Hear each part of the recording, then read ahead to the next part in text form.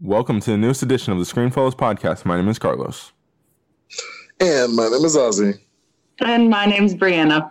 In this episode, we'll be reviewing First Reformed, Set It Up, and Tag, as well as having a guest later in the episode. Enjoy the show. As far back as I can remember, I always wanted to be a gangster. And here we go.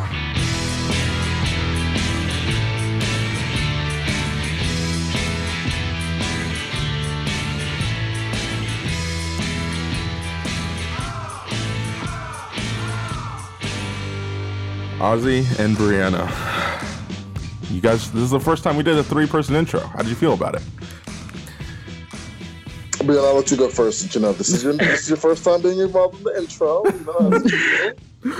This is a big step. This is a big step for me. I feel like I'm official now. Less of just a guest, more of like an actual screen fella, less of an afterthought.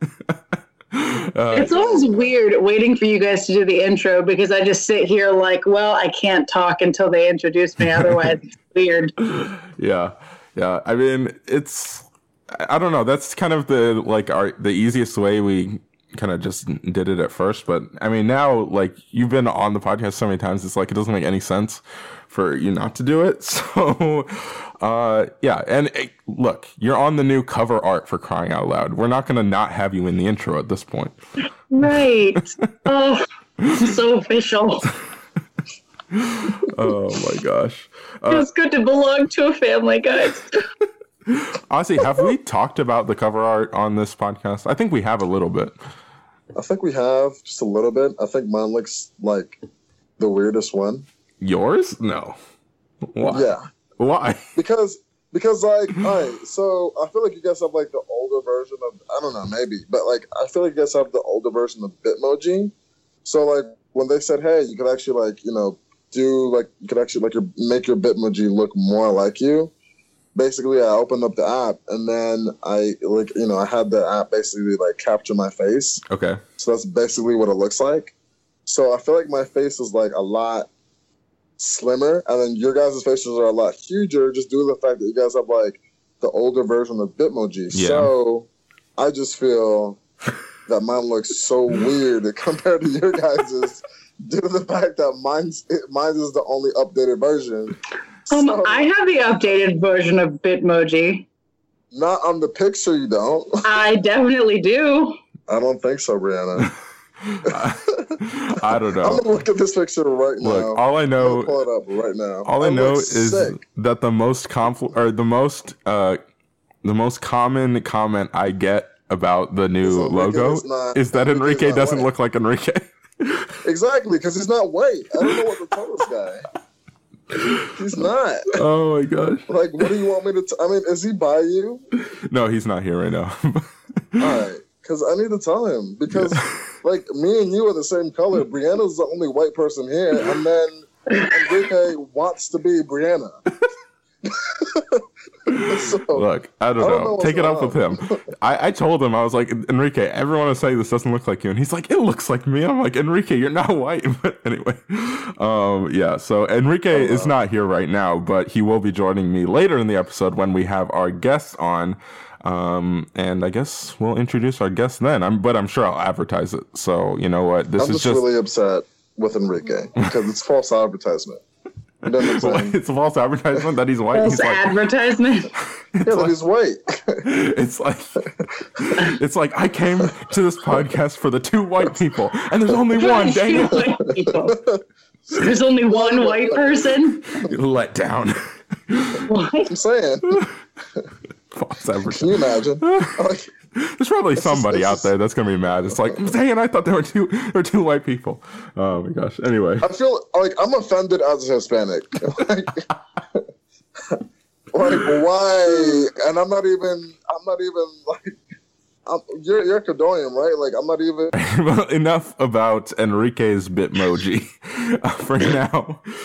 Like I said, Enrique will be joining us, joining me for the back end of this podcast, as we will be having a guest. that if you saw on social media, then you probably already know who it is. But if not, then I guess it'll be a little surprise for you. All right. Well, we are going to start. It'll actually just be Brianna and I to start because we are going. What? I'm just gonna go ahead and let everybody know this. I'm really not gonna be in this episode. I'm in this episode for like maybe 10 minutes, maybe 10 minutes. Because Carlos has seen all 3 movies. Brianna has seen 2 movies, and I have seen 1 movie. So the order is going to be 2, 1, 3, in terms of how many voices you'll be hearing in these movies. So Brianna and Carlos will be talking about First one Reformed. movie, the First Reformed, right? Oh boy! And then Carlos will be reviewing 1 movie all by himself because he's awesome like that, and then. You're going to hear all of us discuss Tag. Yes. So if you're a huge Ozzy fan, if the reason you are subscribed to this podcast is for Ozzy, well, I'm sorry. Yeah, you're only going to hear me in like 10 minutes, guys. This episode is not a great episode for Ozzy fans. Exactly. It reminds me of the Hunger Games stimulations when I'm going to be there for 5 minutes. So. All right. All right. So anyway, starting with First Reformed, this is a review that is, me and Brianna were talking about this before. Well, basically right after she saw it, she called me and we were talking about it for a little bit. This is going to be hard to review because this movie is kind of out there at times. I think that's the best way to put it. That's an understatement. Yeah. So it's going to be hard to talk about this movie without kind of just diving into it and talking about a lot of the spoilers and trying to analyze it. But we are going to try our best to be as general as possible. This is one, much like you kind of even mentioned this before we started recording, Brianna. This is very much like Mother, where we could have an entire analysis of this movie if we wanted to and try to discussing what actually was going on. But we obviously don't have time for that, so it's not going to happen, but we're going to do our best to review this movie. So anyway, here we go. This movie, I'm going to try to explain what this movie is about. All right.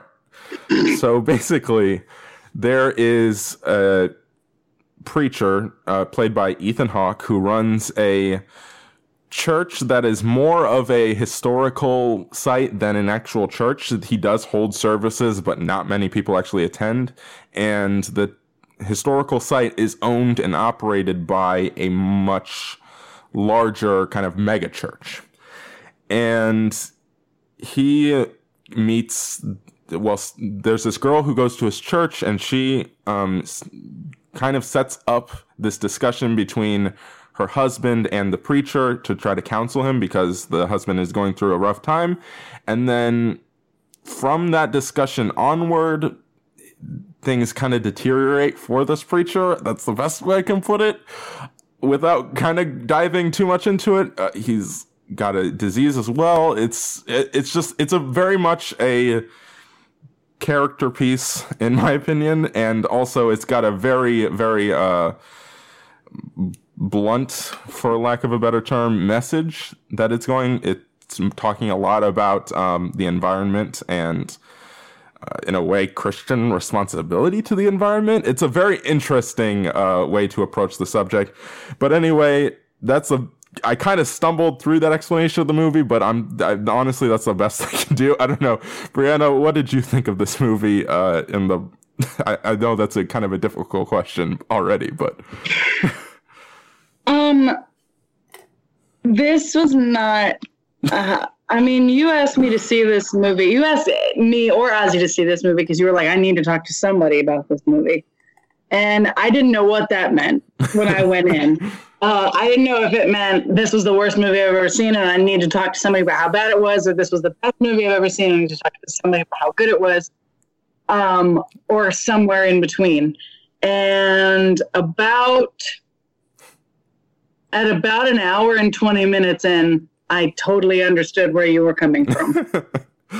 That's when you Snapchatted me. I guess I'm guessing the theater was... And I was like, what?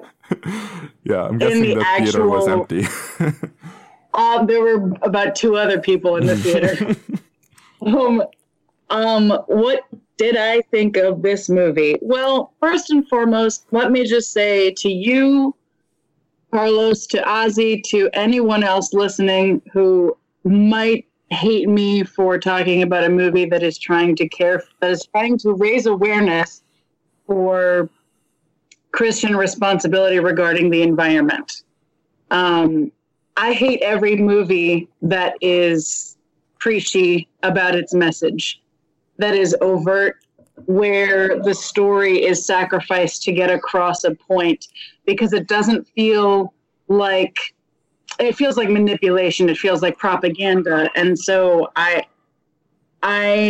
had a really hard time toward the end of this movie where everything was kind of being driven home, because for the most part, it was handled pretty subtly. And I thought that they were bringing up some really, like, plainly, like, some decent points that definitely there's some fascinating dialogue in this movie. Yeah, that's for sure. That there are definitely some interesting conversations that are taking place. And I mean, that's one of the beauties of film, is that you can, raise awareness through dialogue and through character arc and all that. But when it's done too heavy-handedly, it does feel like propaganda. And, so I had a really hard time with this movie because of that. And I know some people are going to be like, well, if it's for the right reason, then they're allowed to do it. But I don't think that's the case. I think that, like, movies that don't, if you can't have a conversation, I mean, obviously you can't have a conversation with a movie, but, like, when there's so much happening by way of arc, that they're, like, trying to argue with you and you literally have no chance to respond or defend yourself or contribute, it just feels like manipulation or propaganda. And so I had a really hard time with this movie for that reason. I noticed some really distinct stylistic choices, which is interesting. I feel like this is not a movie for most people. No. Yeah. This is like I said, this is a movie like Mother, where some people, I think people would be way less disappointed with this movie than they were with Mother, because this is kind of a movie that you go in kind of a little bit knowing what you're getting, not totally, but a little bit knowing what you're getting. But at the same time, it's just like, this is a movie for people who, this is not all the best I can say is that this is not a movie for most people. Mm-hmm. Yeah, I would agree with that sentiment. I think this is an A24 movie. Ozzy and I have both praised A24 basically since we started this podcast.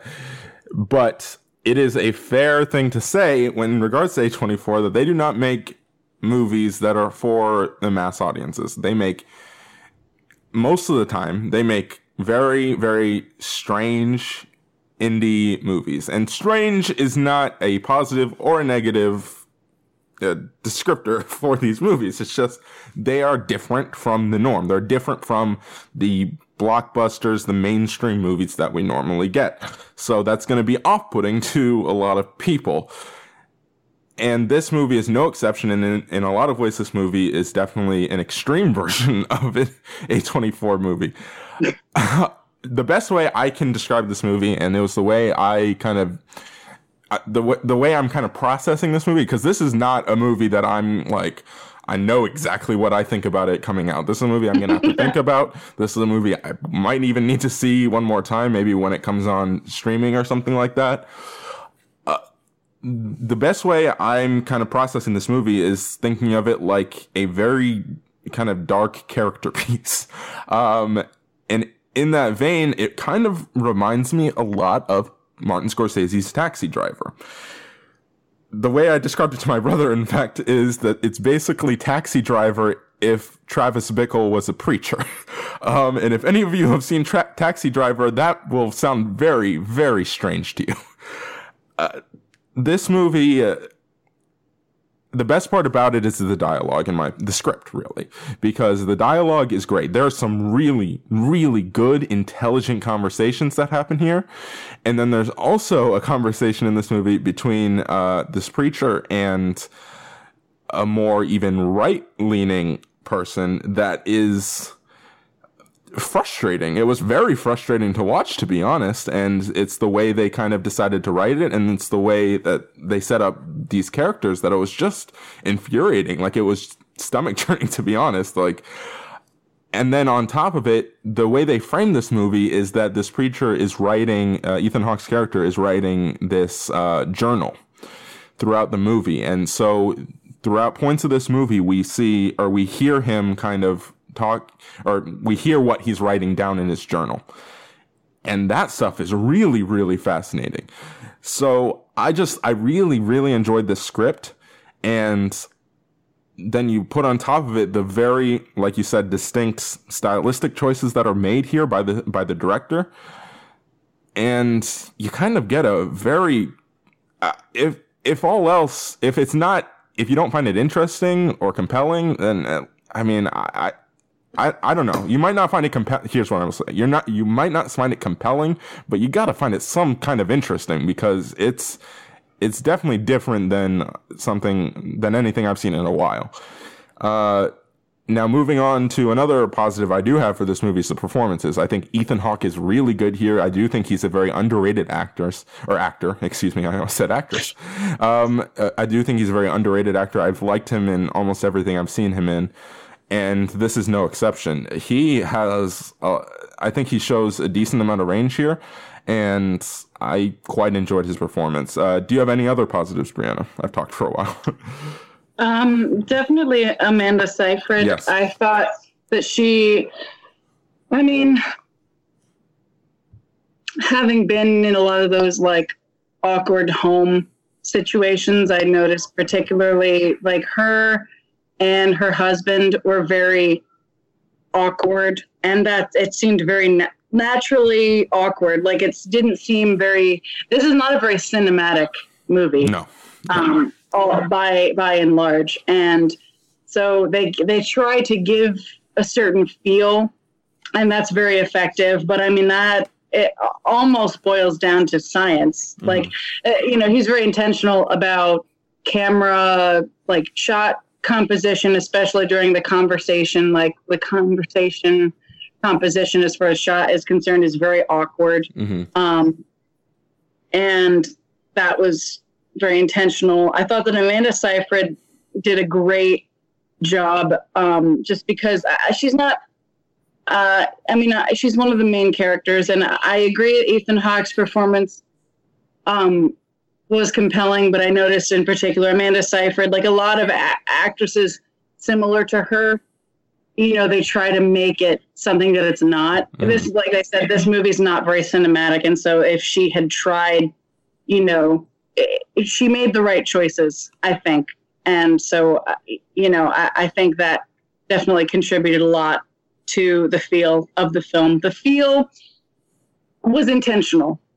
I think it definitely achieves what it sets out to achieve. Whether or not that's a pleasant or unpleasant effect on you that's highly personal. But mm-hmm. It definitely accomplishes what it sets out to accomplish, at least for the first. Honestly, the last 15, 20 minutes of this movie is just complete insanity. Yeah. I can't speak as much for that part as I can for the rest of the film. But for most of the film, it really goes for a certain image, a certain feel, and it definitely accomplishes that. And like I said, that is like a lot. That's due largely to a lot of muted colors, a lot of very still shots, and the awkward, like, shot composition during conversations, and naturally awkward performances. Mm-hmm. Yeah. So.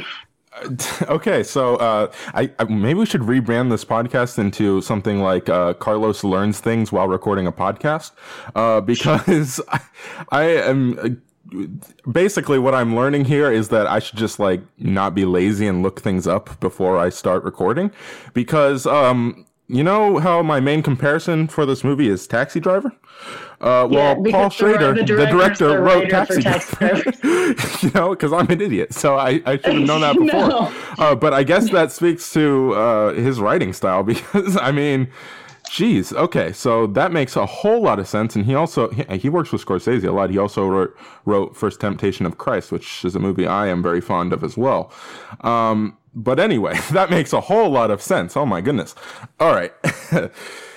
All right, let's move on to negatives, and I think we've kind of touched on this a little bit, and it is very on the nose. Especially, there is a very strange kind of out of nowhere sequence in this movie, and that in and of itself, in my opinion, could be considered negative because it feels out of place.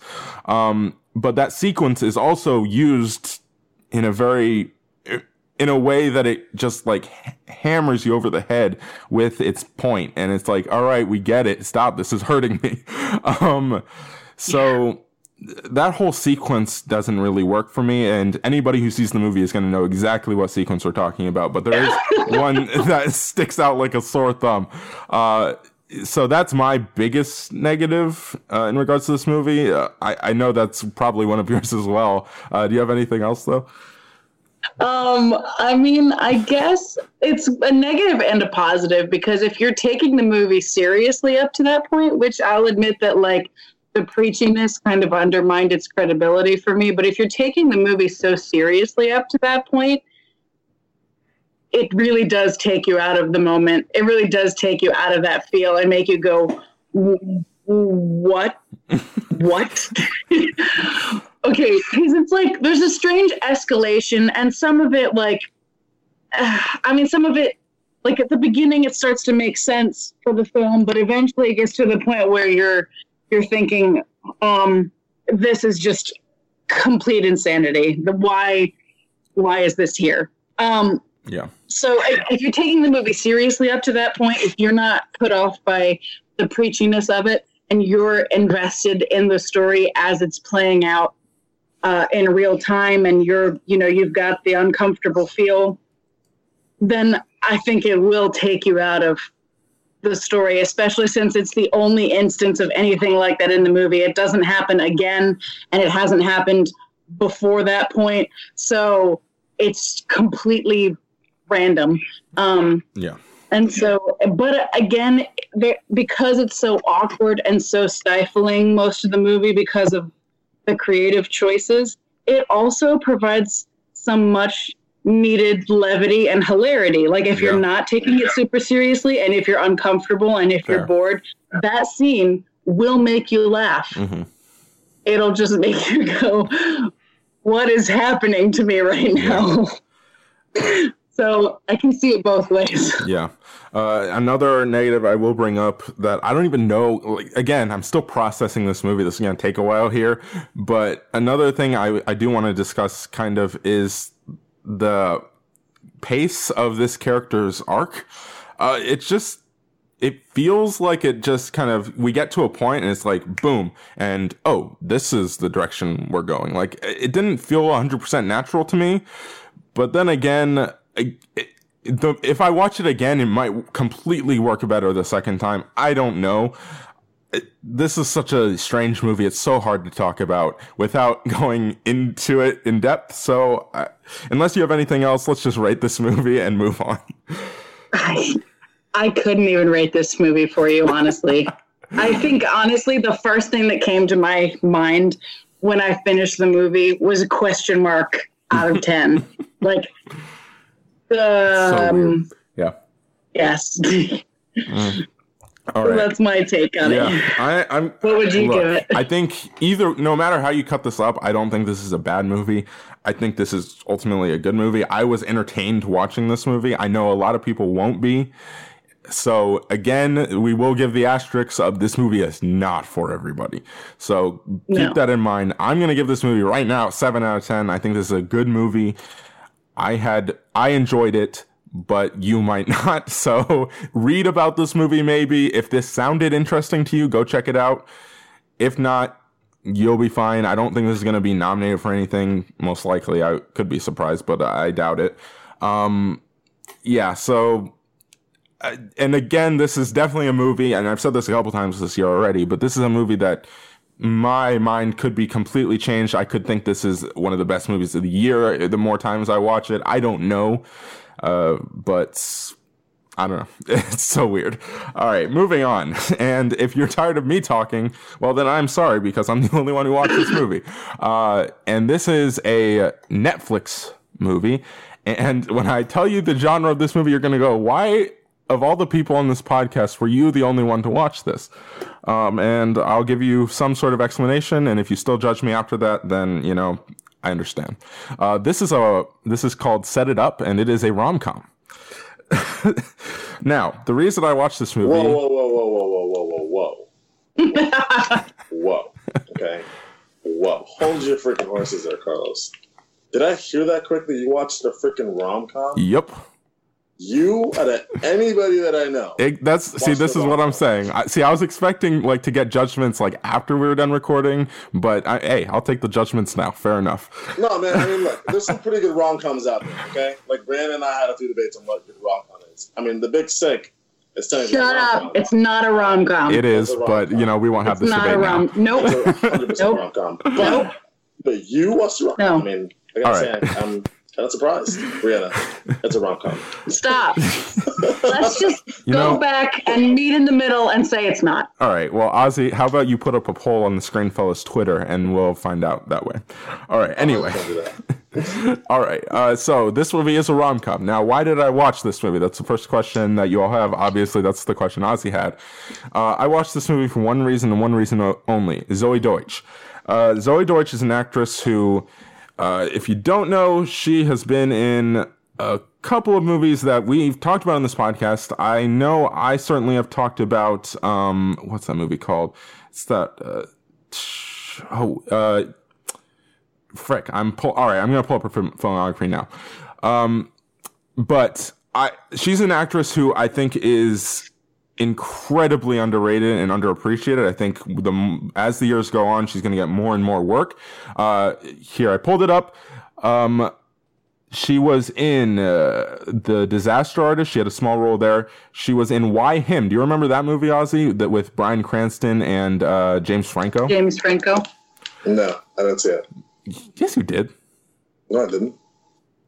Oh, yeah, I did. Yes, you did. I'm like, yes, we reviewed it on the podcast. I know you did. I'm sorry, bro. I mean, I totally get it. And she was in Everybody Wants Some, which is a movie I definitely talked about a lot 2 years ago when we first started the podcast. And basically, in Everybody Wants Some and in Why Him, I specifically pointed out Zoey Deutch, and I was like, I even said when I talked about Everybody Wants Some, I'm like, I don't know who this girl is, but you want to be paying attention to her as an actress because she is great. And then I saw her in Why Him, and you can go back and check the tape. I definitely had her as one of the biggest positives in Why Him. She was great in that movie, in a movie that was okay, from what I remember. It was a very forgettable movie, but I remember specifically praising her. So when I heard that she was in a movie on Netflix, I'm like, hey, all right, cool. Easy access to watch one of my favorite up-and-coming actresses. And she steals the show here. This movie, it has a lot of issues. It's not the best rom-com I've ever seen. It's certainly not the worst rom-com I've ever seen. I think there's a lot of positives here, but it definitely has a lot of issues. But the biggest positive is Zoey Deutch in her performance. Yet again, she steals this movie. She is great. And the two leads have decent chemistry, but I mean, she's definitely pulling the most weight out of either of them. So, this movie is about basically these two people, Zoey Deutch's character, and I'm going to pull up the other guy's name, but basically these two characters, they have terrible, terrible bosses. Unbelievably terrible bosses, which is something I'm going to talk about in the negatives a little bit, but they are awful human beings. And these two people, they meet and decide that they need to get their bosses to fall in love with each other. They need to set their two bosses up so that their lives will be better. Because if these two bosses are with somebody, then they'll be more focused on their relationship and less focused on being cruel and terrible. That's the point. That's the story with this movie. That's the setup here. That storyline, I mean, I feel like I've seen it before. It's fine. Like I said, the bosses are completely unbelievably terrible. Like, they're not believable human beings. But I actually did buy the relationship between the two leads. I thought it worked pretty well. A lot of that has to do with the fact that Zoe Deutsch is a great actress. And there are some actually really funny moments in this movie. Like, I'm sitting here watching it on my computer. There are some moments that I literally started laughing out loud. And I'm just watching this movie by myself. And I'm like, okay, this movie is pretty funny. So I did have a lot of fun with this movie. I think it has a decent amount of heart. So that's basically the best I can say. In regards to negatives, the bosses are unbelievable. The actor is not as good as Zoe Deutsch. And it's not consistently funny. There are some really funny moments, but it's not like a very consistent comedy. It's kind of uneven. And a lot of the side characters are unnecessary to kind of just in the way. So it's got its positive qualities. I think there's really funny moments. Zoe Deutsch is great, but it certainly has a lot of the flaws that rom-coms tend to fall into. So it's an okay movie. I'm going to give it like a 6 out of 10-ish. I think I had fun with it at points, but again, it's got its issues. And Zoe Deutsch, again, please be on the lookout for her because she is really, really good. And she is also, if you did not know, the daughter of Leah Thompson of Back to the Future fame. So that kind of when I found out she was Leah Thompson's daughter, I was like, that makes a whole lot of sense because she definitely reminds me of Leah Thompson. But anyway, that was a random side note. So that's what I got. And keep your eye out for Zoe Deutsch. All right. I guess we can move on to Tag, the one that we have all seen. Just disappointed because, I kind of watched it if you had told me that, you watched it, but you didn't.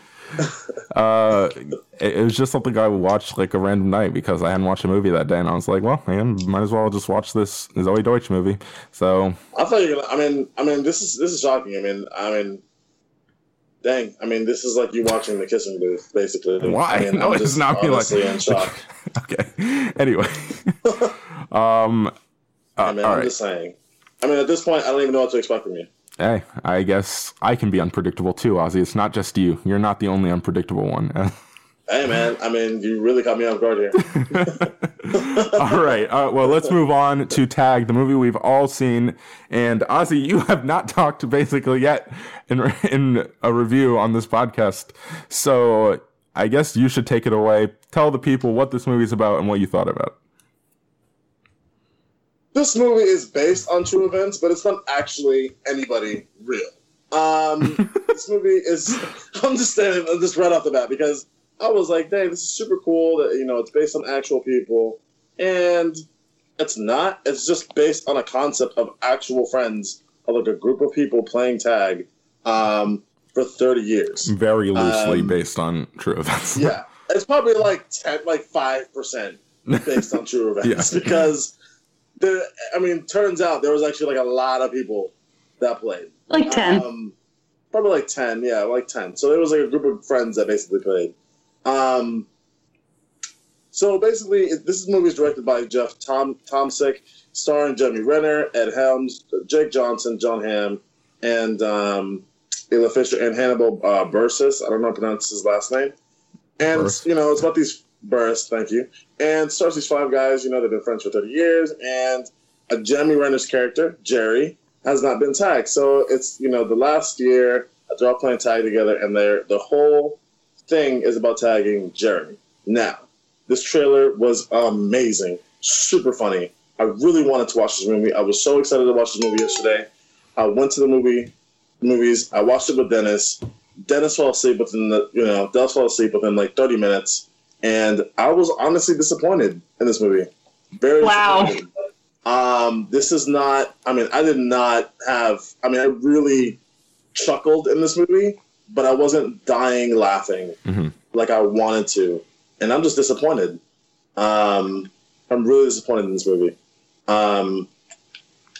It was an all right time for me. They could have cast somebody else. I just really wasn't having... I really didn't like For me, they could have cast somebody funnier for the role of Kevin. Kevin was just there. He really didn't do anything. I was just kind of disappointed in his character. He was kind of just there. He really didn't do anything. He really didn't run and try to attack him. Probably like once he did. This movie was trying to be funny. I felt like I was in a room with somebody that I had just met, and they're trying to tell me a joke. Okay, I'm going to make an Office reference here. I felt like I was with Michael the entire time, basically. If you guys don't know who I'm referencing, Michael Scott. It's basically somebody who... Ozzy, you are just now getting around to a show that everyone else has enjoyed for like the last 15 years. 13 years. I'm just saying. There's no one who does not understand who you're talking about right now. There are. You'd be surprised. But anyways. People like you. I don't know if that's an insult, but whatever. But yeah, okay. But basically, I don't know.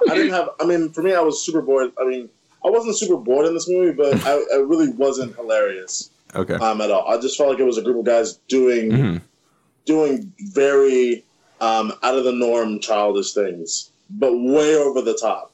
And for me, honestly, there was no reason for Annabelle Wallace's character, Rebecca Crosby's character, to be there. Yes. I was so annoyed. Like, why was she there? She was literally, there was no reason. Useless. The only reason why she was there was to publish the story, but they could have gone about the story in a completely different way, and there was just no reason for our character to be there. All right, you're diving fully into negative, so let's start positive. Positives. Jeremy Renner, I think, is definitely a positive here. I think a lot of the cool sequences in this movie have to do with Jeremy Renner's character. They would do this kind of slow motion. It reminded me of like Sherlock. Yes, Holmes. it was a Sherlockian type thing where they would do a slow mo and you would hear kind of his inner monologue. They showed a little bit in the trailer, and those sequences are the best in the movie. It's the best sequences in the movie. They're really cool action type sequences that are based around playing tag, and they're also just pretty funny.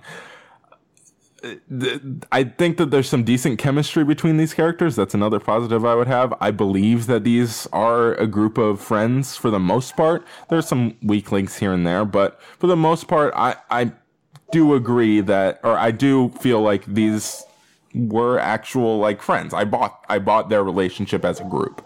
And Isla Fisher is an actress who is so funny. When she is on, she really can be hilarious. And I think she's probably the funniest single performance, or has probably the funniest single performance in this movie. I really enjoyed her performance as well. Brianna, what about you? What positives do you have? I'm just gonna go ahead and contradict everything that Ozzy said, because I love this movie. Enrique loved it too, so you're not alone.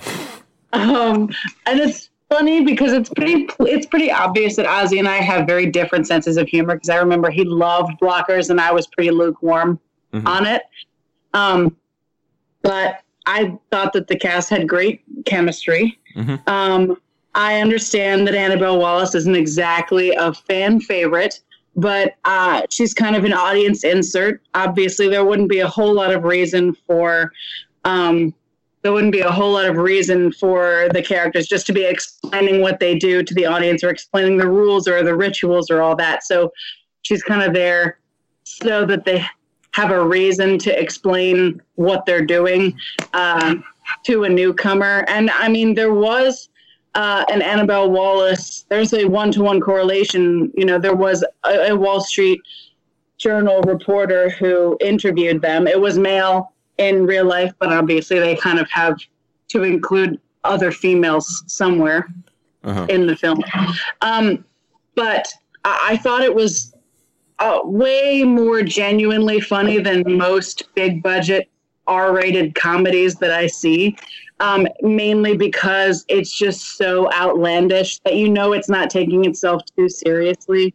Obviously, it's only loosely based on a true story, but I thought that the concept is fun. The execution was interesting. Obviously, not every joke lands perfectly. I wasn't a big fan of all the sexual humor because it just feels like lowest common denominator.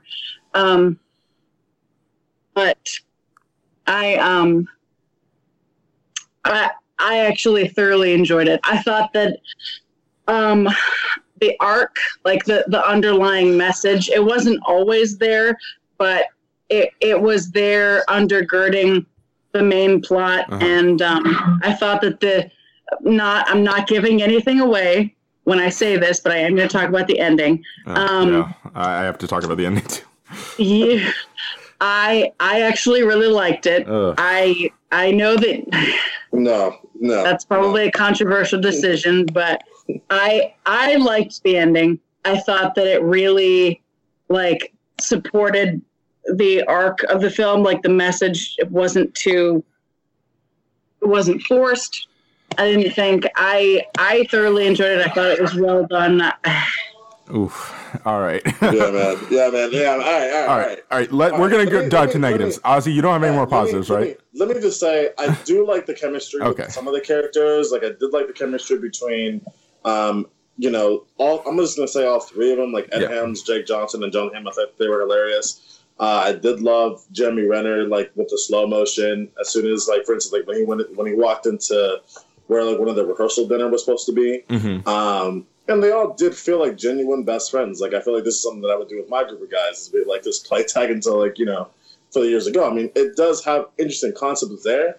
Now, execution wise, it's not all the way there. And that's where I'm going to jump into negatives. Yeah. The cinematography, for the first time, like when they're like, for instance, when Ed Helms is actually chasing Jake Johnson's character, they have like a weird camera angle where like the camera is actually on him and he's running, so you just see his facial expression the whole entire time. That took me 100% out of the movie. Interesting. That took me 100% out of the movie, and I hated how they did that. Now, the ending of this movie, let's talk about it. Let's talk about it whatsoever. Like, they threw. There's a twist in the movie, and I'm not going to spoil what the twist is, but they threw like a curveball, and for me, it did not work whatsoever. It came out of nowhere. The movie itself slides to a halt. The movie itself acknowledges, okay, we shouldn't have done that. It does not work. It really, and to each their own. Brianna, if you enjoyed it, that's great. But man, did I not enjoy it. And I feel like I'm kind of in the middle with it. Like, Ozzy, you're pretty negative on this movie. Brianna, you seem pretty positive. I really enjoyed parts of it, but man, the ending, it just really tore this movie down for me. And I already was kind of like, it's okay. My goodness, like, it did not work for me at all. It felt like, why? Why was this the way you wanted to, why was this the joke you wanted to land on? It wasn't a joke, though. That's what made it so great. Was that there wasn't? I'm not talking about the very ending. I'm talking about right before that. Like, this is again. I'm surprised that this is hard to talk about without spoiling it.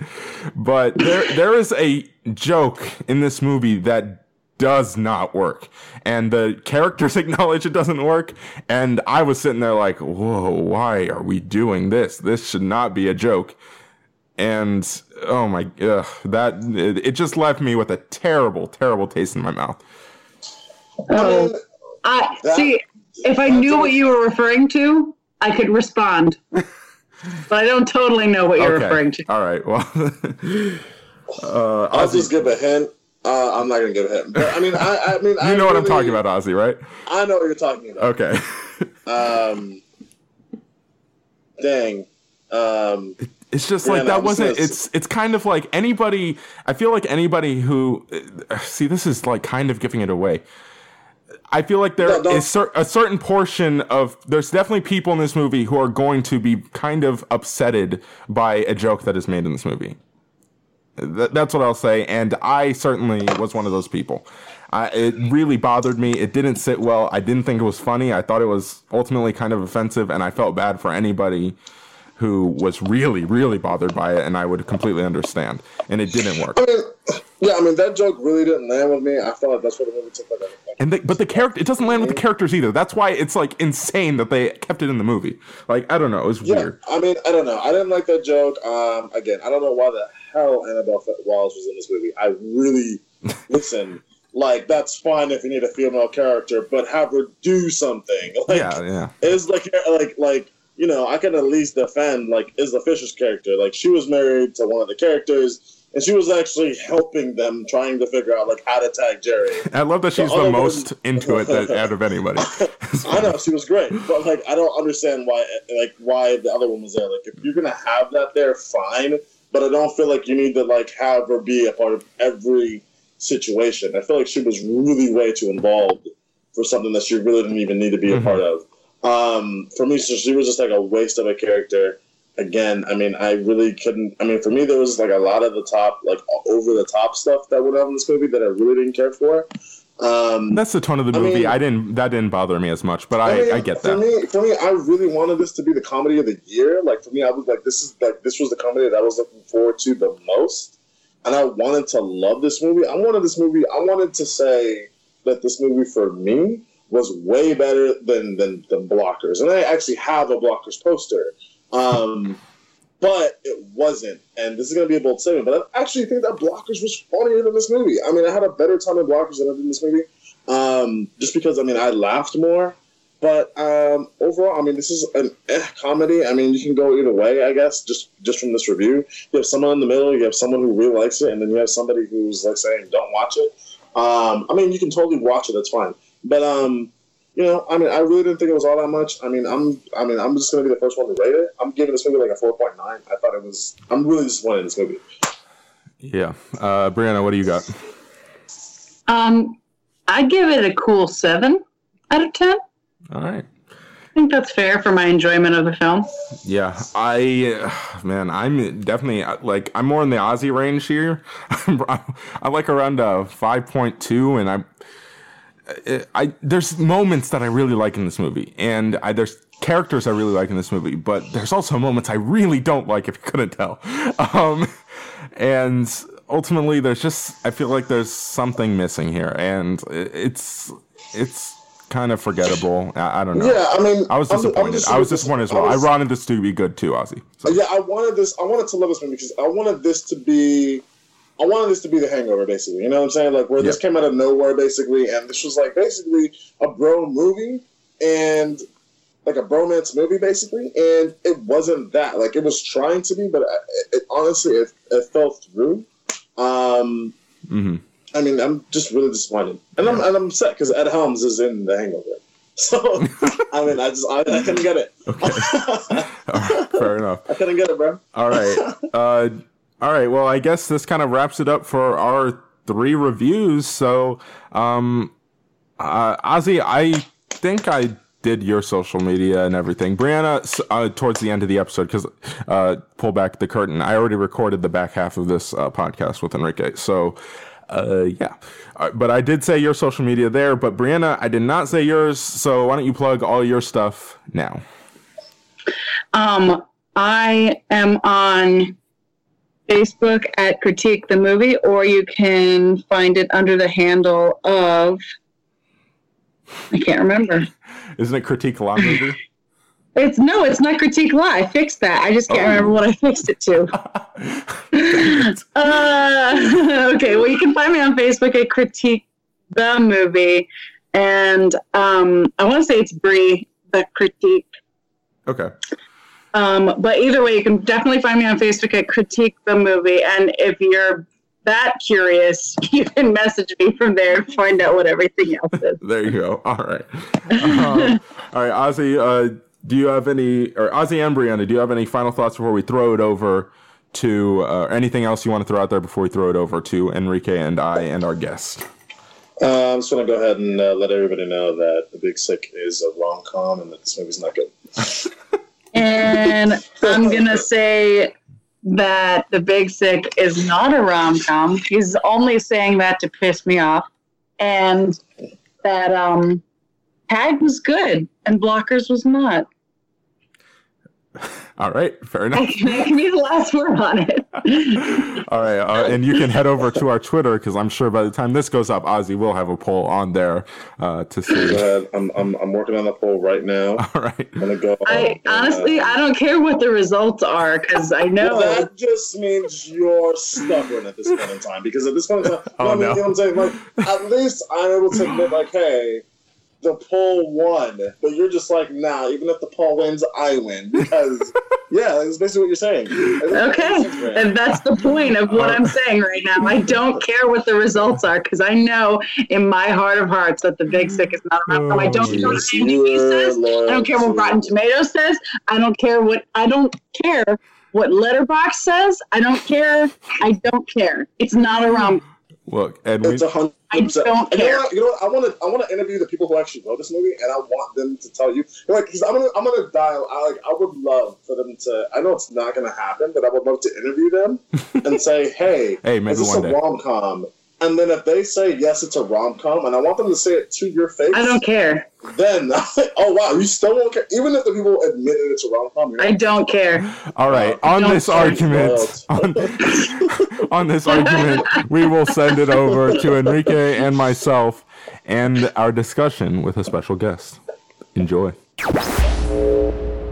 Hey guys, so as I went to edit this portion of the episode, I was sad to realize that a large portion of this discussion was completely distorted and rendered basically useless.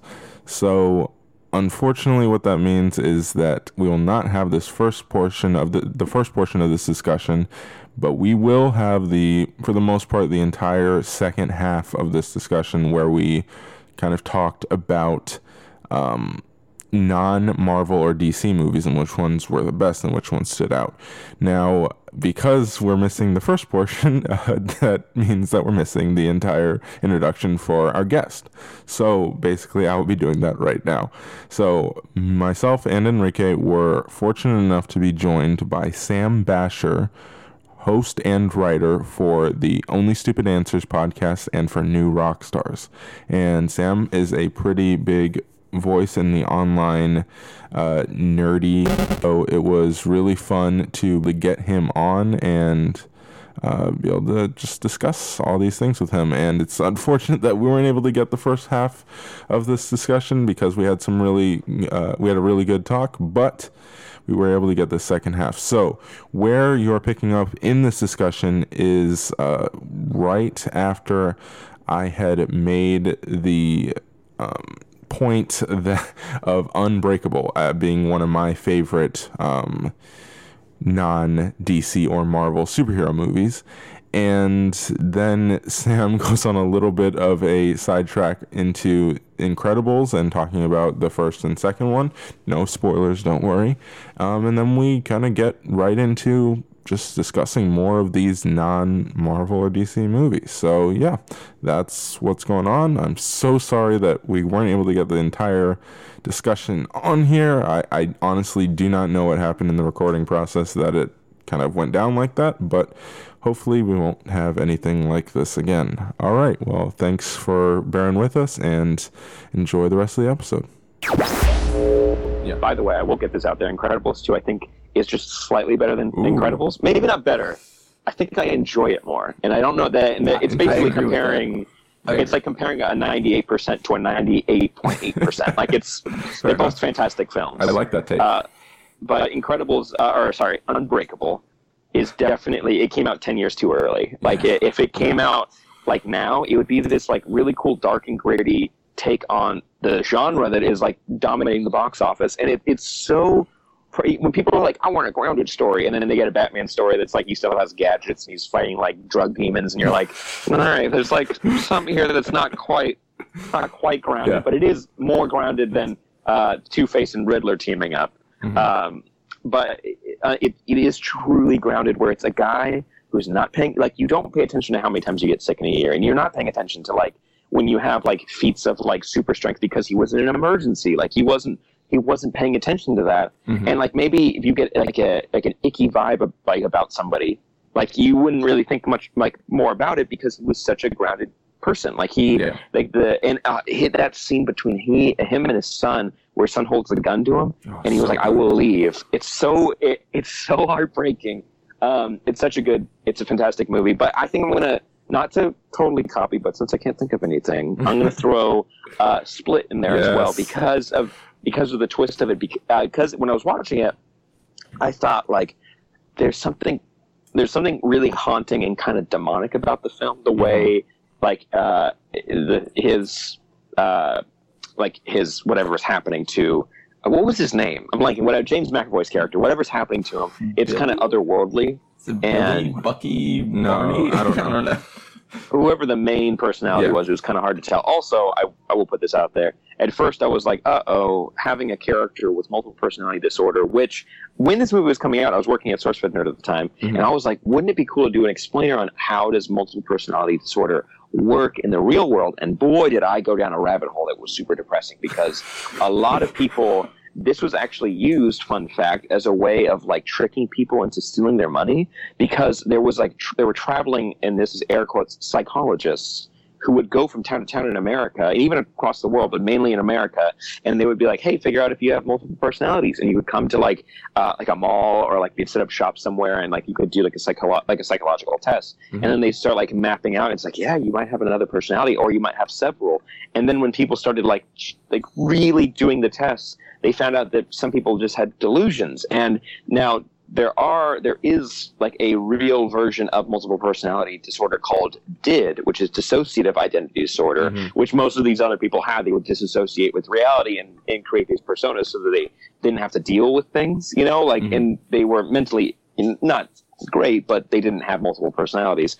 Anywho, the premise of this movie already felt icky, like I said. And so, but when they established early on that it was like in this world, there are cases of people having like, because they've like psychologically like forced themselves to believe one thing, or they've been conditioned to do this one thing, their bodies have physically changed. I'm like, cool, what a cool thesis. And I can follow this and not apply it to our real world, like our demonization of mental illness. And this is something else. So I thought that was really smart on Shyamalan's part and the studios, and it was mind blowing to see what James McAvoy could do with all these different characters. Incredible. Should have been nominated. Oh yeah, and I get why he wasn't, but like and it was incredible. And I'll say that for superhero, it was a supervillain origin, but I am very excited for Glass as well, because it is something that's not associated with anything else. I know that Valiant is trying to kickstart their universe too, and I'm not sure where they're at with that. I think Vin Diesel might be signed on to do Bloodshot, which I'm interested in, but we'll wait and see. Wait and see. I am very glad to have you on my side on that. My brother here, not a fan of Split. We had a very big argument on the podcast about I have beef with Split. I'd rather not get into that now. Could I? Well, not to get into it, but what's one of your gripes or problems with it, if I may ask? I need to rewatch it, to be honest. But like, it was just, I don't know. I hadn't seen Unbreakable at that point when I saw it. So then when this whole it's like the plot twist happens, I was like, oh, that was kind of wasted. I was really mad about that. Then I watched Unbreakable. It got a little better. I have to rewatch Split. I think the whole debate on the podcast, because my other co-host, who is not with us right now, he was on Enrique's side here, and the whole debate turned into kind of, should we have to have seen another movie to fully appreciate this movie, and is that okay? And that's where the debate ended up boiling down to. Which I don't know. It worked for me, but obviously I had seen it, so I can't really completely put myself in their shoes. So that's tough, because that's one of the complaints about Infinity War too. True. They're like, is this even a movie, or is it like 7 season finales cut together? Like, it's like, well, yeah and no, but shut up, because I like it. Exactly.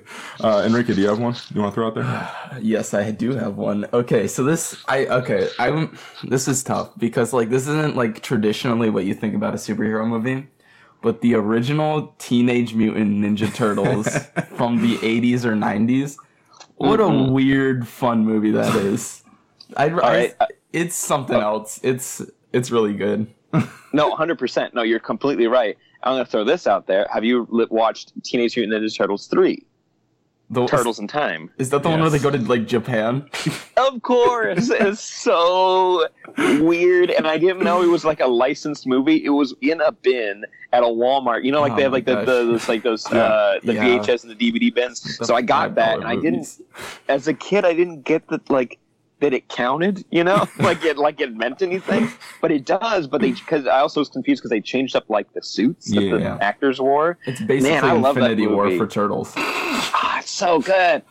It's so good. It's so and it's like I wonder who pitched it because they're like turtles, ninjas, Japan. Makes sense, but it's like most kids aren't like super excited to learn more about feudal Japan. Like, but I enjoy that movie. It's so silly. Yeah. It's so silly. It's a little aged, but it is what it's good.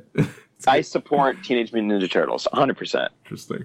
All right, where do you guys land on the Hellboy movies? Ooh, those are fun.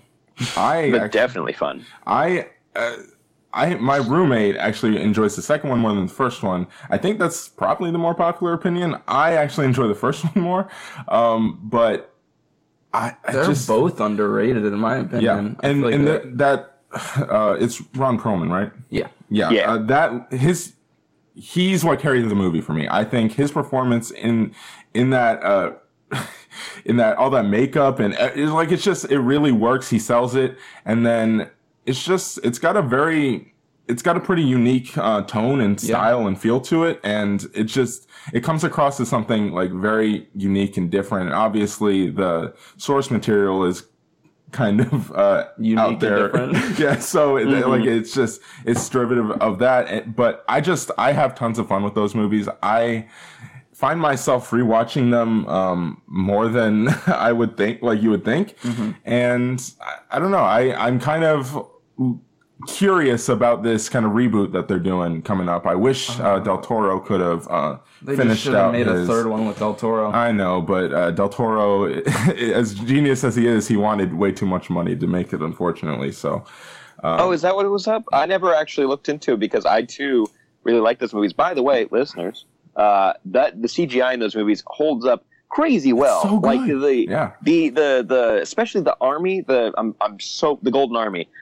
It's shocking how good they look. Also, that has one of my favorite sci-fi characters ever is Abe is up there, but also the Doctor who's the ghost that can inhabit possess people, and the way he talks, he's kind of like what was the alien from Lost in Space? Totally blanking on the robot. Oh, I can't remember. You know what I'm talking about? Robbie? No, I don't remember. I think you're not wrong. I think it's like Robbie something, but his original look, not the new one for the Netflix series. But that's what I like, that like weird clicky mouth thing that he has, and like the fishbowl head. Big fan of that. I was like, I remember when they first started promoting Shape of Water, I was like, oh, please make it be secretly an Abe Sapien movie. Please make it secretly. I think it is somewhere deep down inside. Yeah. I mean, did you guys see it? Yeah. Beautiful. Such a good movie. I really enjoyed it. It was really high up on your top 10 last year. It's fun. But yeah, so, all right. Do you have any other ones that you want to throw out there? I mean, Chronicle is definitely one. As insane as that director has kind of turned out to be, I don't really. I mean, he made a good first movie. What are you talking about, man? Josh Trank is my role model. Oh yeah, for sure. That movie is incredibly unique, and I really enjoy the fact that they were able to incorporate the found footage style into this genre. You saw it, Sam, correct? Or no? Oh yeah. No, it was shocking how good it is, and even revisiting it, it's very good. The actors in it are incredible, and like it really the powers help the found footage out a lot, especially since like they can like telekinesis. Cool, that means that they can hold the cameras without using their hands, and you can get like a wide shot, and like you don't have to worry about anyone being like poking holes in the logic of that. It's just like, let's just tell the story and see how cool this can be. It was amazing, and I do want to say really quick. Just because we can't really mention them too much because it just came out. But Incredibles captures so many good things about like that genre it's emulating. You kind of get a hint of Johnny Quest in Incredibles 2, but it captures it, and it really the family dynamic, even though a lot of people are like Fantastic Four, it's like it's different enough, you know, it's its own thing. But the way it captures the family dynamic is so impressive. Like it's incredible. Also, I think it gets brownie points for Michael Giacchino's score. Because I love the music in that movie. That like that little like the tinkle on the high notes on the keys, like on the piano. It's just like as soon as you hear that, you know it's gonna like explode into this big band score, and you just get so excited when you hear it. You get pumped up. You want to start running. You want to start throwing fists. Not punching anybody, but you know you want to like start like duking it out to the air. It's the movie, especially the second one. It's incredible how well they're able to establish these characters and give them extremely human moments, especially in this movie for me, the dad, when he has this breakdown. When he talks part of the movie. It's so good. That is so good. Also, the spit take, the water out the nose. Oh my gosh. I was surprised how I didn't pay attention to what was happening in that scene, and I was just listening to the conversation. And when she does that, I died. I like, and it was genuine laughter, like really such genuine. Like I felt good after that laugh. Like it was like a laugh I've been holding in for years and was able to finally escape. And Radbird brought it out. It's just it's crazy because like. If you look at it, it shouldn't work. Like it really leans into the comic booky side of things, the kind of silly. But it doesn't feel like it. It leans into the silliness, but it also is incredibly, like you said, it's incredibly human, and it's really, when you boil these movies down, what they're about is they're about, like you said, family dynamics, and it's like, how do these two things work? No, the core of it, is the family, and it's like just the outer layer. The dress it's wearing is the Johnny Quest comic book styling, and but it's only really used as a style. But the rest of it's telling you stories, like in the first movie, where it's like don't really rely on your heroes too much. Like you can take care of yourself. Like when you put people on pedestals like that, they're only going to let you down. And I don't want to spoil this movie in case no one's seen it, but like it does deal with like bigger concepts, but also the core of it is our relationships to one another and within a family. Yeah, definitely. All right, well, I think this wraps up our conversation with our guest, Sam Basher. Sam, where can people find you on social media and all of that? Well, thank you guys for having me. This was a blast. I'm at Sam Basher everywhere that matters, SAMBASHOR. And just for my podcast stuff, that you should be going to onlystupidanswers.com. It's got the Patreon, it's got merch, it's got bonus episodes, main episodes, YouTube videos. My co-host DJ put that together because I'm afraid of setting up websites. So it looks really good. Go check that out and listen to my podcast, Only Stupid Answers, where we talk about nerdy stuff as well. Definitely. All right. Well, thank you for coming on, and we will be sure to try to get you back on again because this was awesome. Yep. Please do. No, this is super easy. You guys, you got a good setup. I'd be honored to be invited back. All right. Well, thank you for joining us, man. All right. So that will wrap it up for this episode. You can find the podcast all over social media, all at Screenfellas. It's Facebook, Twitter, Instagram, and of course our YouTube channel. And then of course the website where Brianna is doing some great work there. And you can find myself on Twitter and Instagram at Cheery456, and you can find Ozzy on Instagram at CastroOzzy, and be sure to tweet at him and tell him you want to hear more from him. And yeah, that's pretty much it. Rate and review the podcast on iTunes or Apple Podcasts, Stitcher, SoundCloud, Google Play, everywhere. Subscribe. You can find the podcast anywhere you can find podcasts. So go check that out. Subscribe. Tell a friend. You know what to do. This is Screenfellas.